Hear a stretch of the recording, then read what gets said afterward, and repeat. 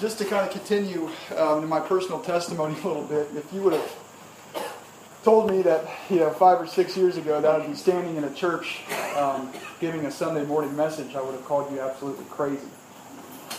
The fact is that years ago I was a slave to my job, and I led a lot of I was in a constant state, I would say, of being anxious and worried and just trying to make everything right. And in that time was when we found these Monday night groups and ended up coming to Christ. And since that time, I would have to say that was the best decision that I've ever made in my life. And since that time, as wonderful as it is accepting Christ, we go through periods. It's been 5 or 5.5 years now where we go through ups and downs. And, this has been a couple times since I've given messages in here this morning. And sometimes I'm preparing the message or even standing up here and I look at some of the things that I've been preaching about. I think, man, I'm not doing these things. There's been times where I haven't done these things myself. How can I go tell other people to do this? You know what I'm saying? And you get this little bit of feeling of guilt. And all I can say is that God is not about the guilt. What He will do instead of giving us guilt is give us conviction. And while I'm telling you, and my wife will tell you, to anybody that works for me, I am far from perfect.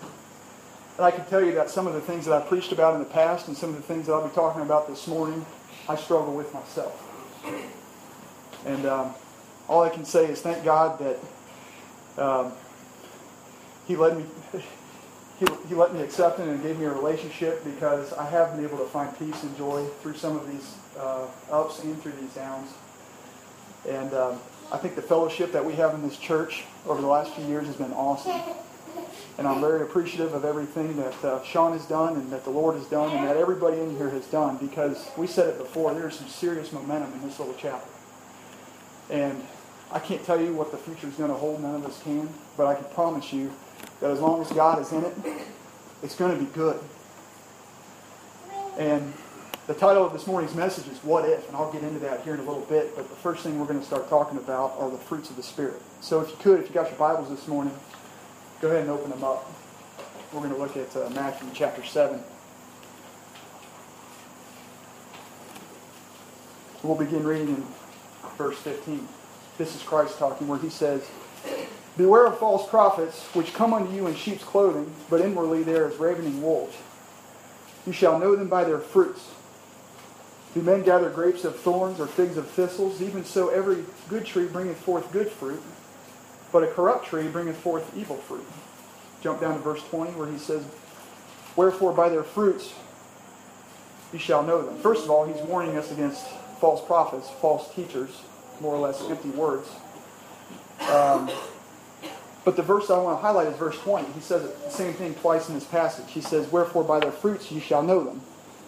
The fact is that everyone bears fruits. Christ is saying, watch out and stay clear of the bad fruit. We don't want any part of that. It's not always blatantly obvious that it's bad fruit either. He says right there in verse 15, "Which come to you in sheep's clothing." So they come to you in good appearances, but inwardly they are as ravening wolves. But on the contrary, I don't really want to focus on false teachers this morning. What I want to focus on is what He says in verse 24. He says, "Do so, therefore whosoever," verse 24, "heareth these sayings of mine, and doeth them, I will liken him unto a wise man, which buildeth his house upon a rock." The point of reading this first passage is that God makes it very clear through Scripture that He wants us to bear good fruit.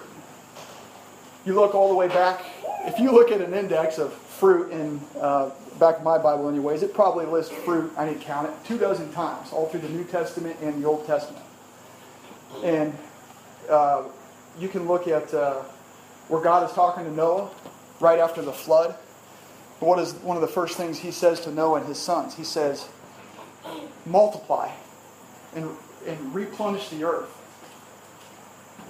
I'm sorry, I skipped it. The first thing He says is, "Be fruitful and multiply and replenish the earth." Now, He meant that literally. I mean, they were some of the only people on earth at the time, right? They had to multiply, otherwise mankind was going extinct. But I think you could also take that figuratively or spiritually, in that he said, listen, the earth was terrible. I wiped it all out, and we've got a chance to start fresh. Bear the good fruit that I have to offer and replenish the earth with it. Now you can pretty much figure out what this fruit is just through the context of reading these passages, but I think it's worth looking at what Paul says about it in Galatians. Flip there real quick. It's chapter 5 and verse 22 of Galatians, where he gets very specific about the fruits that we're talking about. He's more or less, the fruit that Paul is talking about are more or less the good qualities, the wonderful qualities that come out in somebody who has found a true relationship with Christ. Right? So they include love, joy, and peace, long-suffering. There's 9 of them. Being able to suffer a long time is what that one means. Gentleness, goodness, faith, meekness, and temperance. It's a good verse to highlight. Now, we've all been taught that Christianity is not just about our works. It's not just about being nice, right? So why is it that God is so concerned with our fruits, right? Couldn't they be just perceived as our works? I think there's a couple reasons. John chapter 15, verse 8, Christ speaking here says, "Herein is my Father glorified, that you bear much fruit, so you shall be my disciples."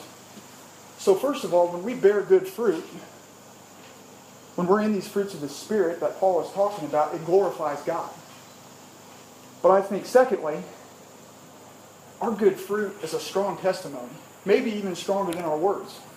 I mean, it's easy to come out here and say, I've accepted Christ, this is awesome, but what people are going to see are what are the benefits?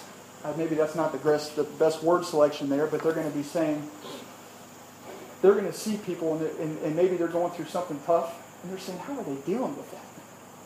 How on earth are they dealing with that feel with such calmness?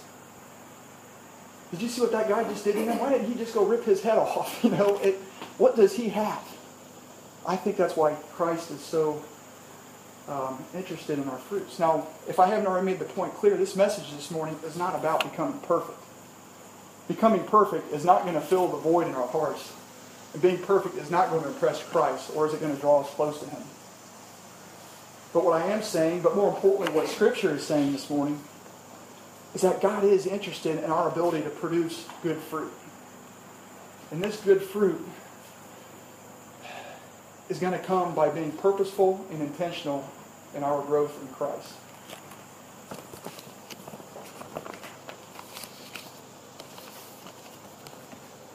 I think that this is where it gets easy for us to get stuck. I think it's easy to call on Christ in a time of need, and I'm not saying we shouldn't, because we absolutely should. That's what He's there for, and that's what He wants us to do. But the fact is sometimes we get comfortable. And we get used to the things that we have, our homes and our cars or whatever. And we just don't call out to Him in those times of comfort in the same way we do. We're in the middle of some crisis or some horrible dilemma. I think that the children of Israel, the nation of Israel, were the perfect example of this. Flip back to 1 Samuel chapter 7. To get you into context here, Samuel was the prophet, and he was the judge of Israel at the time. And Scripture says that Samuel found favor both in the sight of man and in the sight of God. So the Israelites liked Samuel, okay? He was a well-respected man. And God liked Samuel. And He used Samuel all the way from the time he was born to the time he died. Samuel truly did have a heart for God. Now the nation of Israel, who as we all know, God said back in Genesis, I'm going to bless this nation, this is my nation, for all generations to come. Now you would think that if you're in a nation that God said, hey, you've got my blessing, you're going to be on easy street, right? Well, that's absolutely not the case with Israel. That's a nation that's probably seen more ups and downs than any other nation through history from the beginning of time. It seems like if they weren't already in captivity, they were on the brink of it.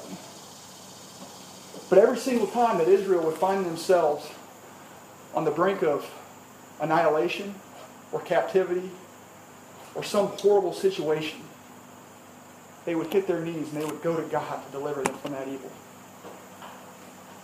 And you know what? You read through all these stories of these trials and tribulations they went through, and God delivered them every single time. Let's look at chapter 7. We'll begin reading in verse 3. They got the Philistines banging out their door. And Samuel spake unto all the house of Israel, saying, If you do return unto the Lord with all your hearts, and put away the strange gods and Ashtaroth from among you, and prepare your hearts unto the Lord, and serve Him only, and He will deliver you out of the hands of the Philistines. So what God is saying, if you're scared, put away all this other stuff that you're worshiping right now, get your hearts right, and point them towards God, and He will deliver you. And when you read down through those next few verses through there, that's exactly what the children of Israel did. They got their hearts right, they repented, and God delivered them. In the middle of verse 10, we'll start reading the beginning of verse 10. We're still in chapter 7 here. And as Samuel was offering up the burnt offering, the Philistines drew near to battle against Israel. But the Lord thundered with a great thunder on that day upon the Philistines, and discomfited them, and they were smitten before Israel. So there you have it. This was one of many times where Israel was in trouble. They didn't know what to turn to other than turn to God, and they did it, and God delivered them. But some time had passed, and Samuel was getting up in age, and his two sons were starting to take over.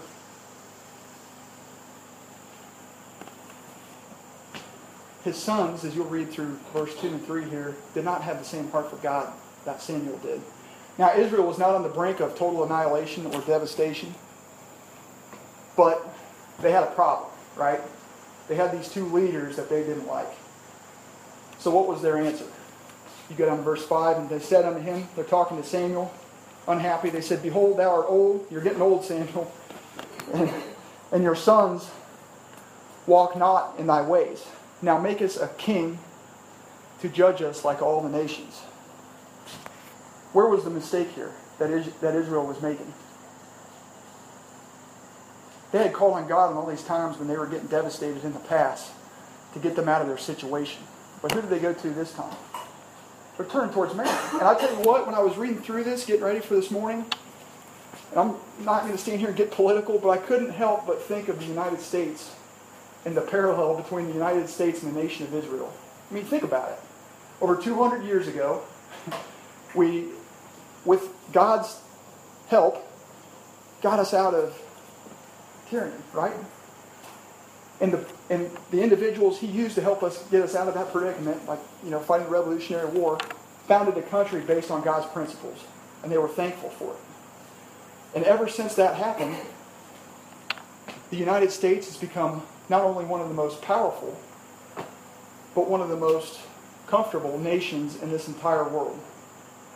And make no mistake about it, I love the United States. There is so much to be grateful for. But the fact of the matter is, as a nation, we have gotten so used to the blessings that I think sometimes we forget where they came from. And now we've got ISIS banging at our door. And we've got all these other problems that you'll see in about 10 minutes within turning on the news of all these immediate threats. And who is it that's going to deliver us from these problems we've got? Hillary or Trump? I told you I wasn't going to get political. That brings us to verse 6. But the thing that displeased Samuel, when they said, Give us a king to judge us, and Samuel prayed unto the Lord, and the Lord said unto Samuel, so this hurt Samuel. I don't know if it hurt Samuel because it was a shot that his... Let me just continue in 7 here. And the Lord said unto Samuel, Hearken unto the voice of the people and all that they say unto thee. So He's saying, they want a king, give them a king. And they'll understand why they turn to me next time. But they have not rejected you, but they have rejected me, that I should not reign over them. Faith is a major fruit of the Spirit. And this is not the fruit that God was looking for. The Israelites, no different than the United States today, are not exercising a lot of faith when we put our answers in the hands of a politician or even an individual for that matter. It's not to say that there's not some incredible individuals that God will use. But we just got to remember where our source of power is coming from.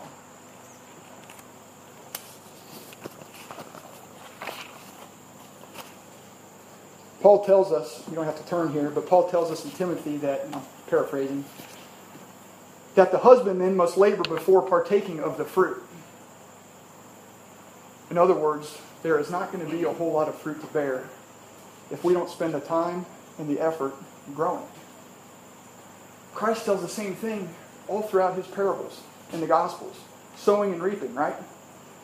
He's saying you're going to reap what you sow. If you don't spend much time reaping, there's not going to be a whole lot of growth, and there's not going to be anything at all to reap in the coming days or months or years in our lives. The fact of the matter is that salvation is free, and I'll say this again, but a strong relationship with Christ, or anyone down here for that matter, is going to require us to be purposeful and intentional in our growth. That's easier said than done, right?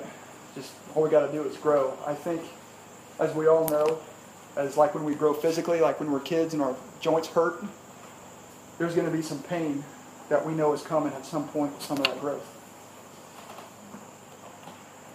But Paul encourages us. He says, "Thou therefore endure hardness as a good soldier in Jesus Christ." What he's telling us is to stick it out. We may not know why we're going through this pain right now, but God does. And if we've got the faith to just bear down and deal with it, there is hope. And he does promise us that it will be worth it in the end. I believe that God uses all sorts of means and methods to help us grow. I think, in my mind, there's two big things that it boils down to. I think that there's times where he will blindside us with a circumstance that we never, ever, ever could have seen coming. And we've got the choice to either grow or lay there. Joseph was a good example of that. He wasn't planning on being sold into slavery by his brothers, but he was. And I'm not going to go deep into this story, but he had a choice to grow or basically die. And Joseph decided to exercise that faith that he had for God. And I think the impressive thing with Joseph wasn't so much the fact that after exercising that, putting his faith in God and doing the best with what he had at the time, and not laying there as a victim for all those years, was that the impressive part was not that he rose to be, the second highest in command in all of Egypt from being a slave, but the fact is when he reconnected with those very family members that put him in all that pain and misery to begin with, he forgave. Well, that would be a pretty hard thing for many of us to do if we're all, honest with each other. Now, I think I said all that to basically lay out an example of we don't have a choice sometimes. God will just lay a situation in our lap, and it's like we said, what was Hargis saying? He said, move or, what was Hargis saying? Yeah, move or die staying in place, I think is what Hargis said. But sometimes we do have a choice. Sometimes God will lay an opportunity out in front of us. And maybe we're the only ones that know about it. It's just kind of between us and God, and you're sitting there thinking about it like, man, I know I should probably jump on this. But what if this doesn't work out? What if I fail? What if my friends or family find out about this? What are they going to say? And, all these doubts get into our minds. So we got a choice to make. I'll tell you what, or the other choice, okay, if we go forward, we know there's going to be some pain, or we can stay there, nice and comfortable, right? Say, I'm sure there'll be another opportunity to do this down the road. I'll just deal with it then. For right now, I'm happy right where I'm sitting. And I can tell everybody in here from firsthand experience that these decisions to move forward when we don't necessarily have to are brutal. That what if, for me personally anyways, is often the first thing that pops into my mind when faced with one of these opportunities. What if is really, it's the title of this morning's message, and it's the core of this morning's message. And it's really to help us be aware that God is laying opportunities in front of us all the time. But how is it? What does Scripture say? What does God say about dealing with those fears and their anxieties when making those decisions? How do we get past that and take that intentional step and say, you know what, I'm going to throw myself out there. Let's do it. How do we get past that initial fear? If you've ever passed up on an opportunity, as I'm sure all of us have at some time, there may or may not be some guilt and regret that comes with it. And I would say that if anybody in here has ever experienced that guilt or that regret, look at the life of Peter. In fact, we're going to turn there. Go to John.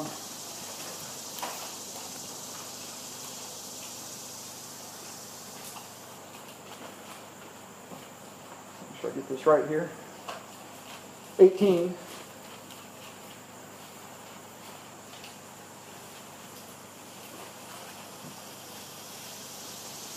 So to get this into context, Christ had just been betrayed and he had just been arrested. And he was being brought before the high priest. Peter was with him. We'll begin reading in verse 15. And Simon Peter followed Jesus, and so did another disciple. That disciple was known unto the high priest, and went in with Jesus into the palace of the high priest. But Peter stood at the door without. Then went out that other disciple, which was known unto the high priest, and spake unto her to kept the door, and brought in Peter. Then saith the damsel that kept the door unto Peter, Art thou also one of this man's disciples? I'm going to stop right there. That was an opportunity for Peter to stand up for Christ. And you would think that being a disciple or an apostle of Christ, that it would require somebody that doesn't make mistakes, somebody that's fearless. But I can only imagine the what-ifs that were running through Peter's mind. It was, what if they kill me? What if I go to jail with him? And he saith to him, I am not. Peter denied Christ not once or twice, but 3 times before Christ was eventually brought before Pilate and then sent to the cross. Now, Scripture says that Peter beat himself up pretty bad after that. I know if I were Peter, it probably would have felt like the end of the world. Completely hopeless. How could I have done that? Completely guilt-stricken. But thank God for Peter, and thank God for us that was not the end. In fact, you could simply say that was the beginning. And Christ not only came back from the dead, but Christ went back to Peter. And what do you think Christ said to Peter when he found him? Peter, how could you do this to me? Peter, you should have been on that cross next to me. Maybe they wouldn't have put me through all that pain if you had just said, yes, I'm with him, and you stood up for me. In fact, Peter said he wasn't going to do that. Christ called it. He said, you are going to deny me. Peter said, no way. And Christ comes back and sees Peter face to face. Does he say that to him? No. He simply asks Peter, and it's no coincidence, 3 times, Peter, do you love me? And Peter, knowing that he was looking into the face of God, knowing very well that Christ knew his heart better than he did, he said, yes. Lord, he said, I love you. Christ simply said to him at that point, feed my sheep.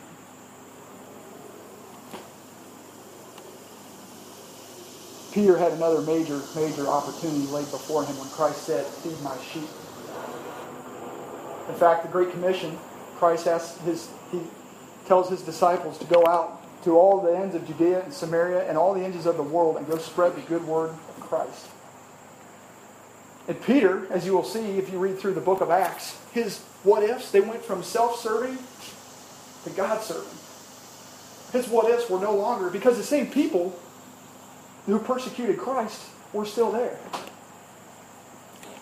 And his what-ifs turned from, what if they kill me? What if they mock me? What if they throw me in jail? What if all these people don't hear what I have to say? And you talk about growth. You read through the book of Acts, and that was the beginning of the church, where they say they all got filled up by the Holy Ghost. And he went on preaching hard. And he would have more tests before him. In fact, there's one worth looking at. I know we're flipping through a lot of Scripture, but go to Acts chapter 2 this morning. In the face of the mockers, this is on the day of Pentecost, who are basically making fun of these guys, saying, "What are you, drunk?" In verse 13, they say, "These men are full of new wine." Peter was facing a test right there, kind of like he was in the house of the high priest. He could have sat there and not put himself on the line and just stayed kind of quiet and say, "Yeah, I hear what you're saying," and not taking any kind of risk. Or he could have stood up, and that's exactly what he did. Verse 14, "But Peter, standing up with the 11, lifted up his voice and said unto them, You men of Judea, and all you that dwell in Jerusalem, be this known unto you, and hearken to my words." He's saying, listen to me. And he goes on preaching just as Christ had asked him. You pick it up in verse 21, and he said, "And it shall come to pass that whosoever shall call on the name of the Lord shall be saved." If that is not growth, I do not know what growth is. So how do we apply Peter's what ifs and Peter's story to us?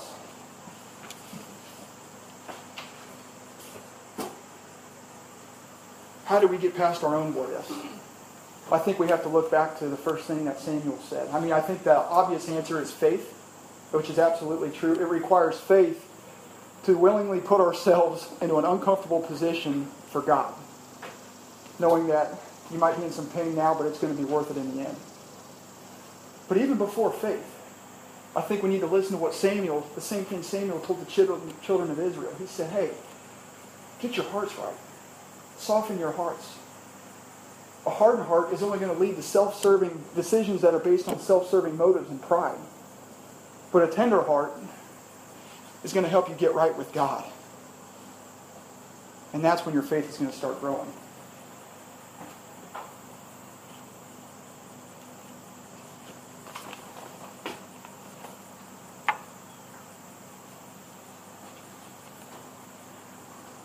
I think Paul really summed up this morning's message, 2 Timothy chapter 4 and verse 7. He's at the end of his life and he says, "I have fought a good fight. I have finished my course. I have kept my faith."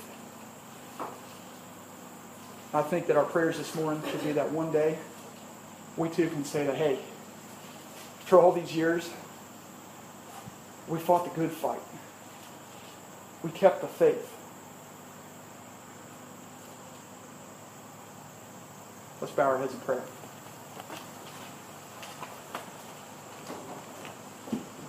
Lord God, we thank you for meeting with us this morning. We thank you for the fellowship. We thank you for this little chapel, Lord. We thank you for answered prayers. Lord, our prayer this week is that you help us get past our fears and anxieties of taking the next step. Lord, that you would meet with us and comfort us no matter what it is we're going through. And no matter whether we're in the midst of a crisis or things are going great, Lord, that it's you we're either seeking help from or thanking. Lord, again, we thank you for this morning. Thank you for everybody that showed up. Lord, pray that you keep them safe and sound and you bring each and one of them right back here next week, Lord. In the name of Jesus Christ we pray. Amen.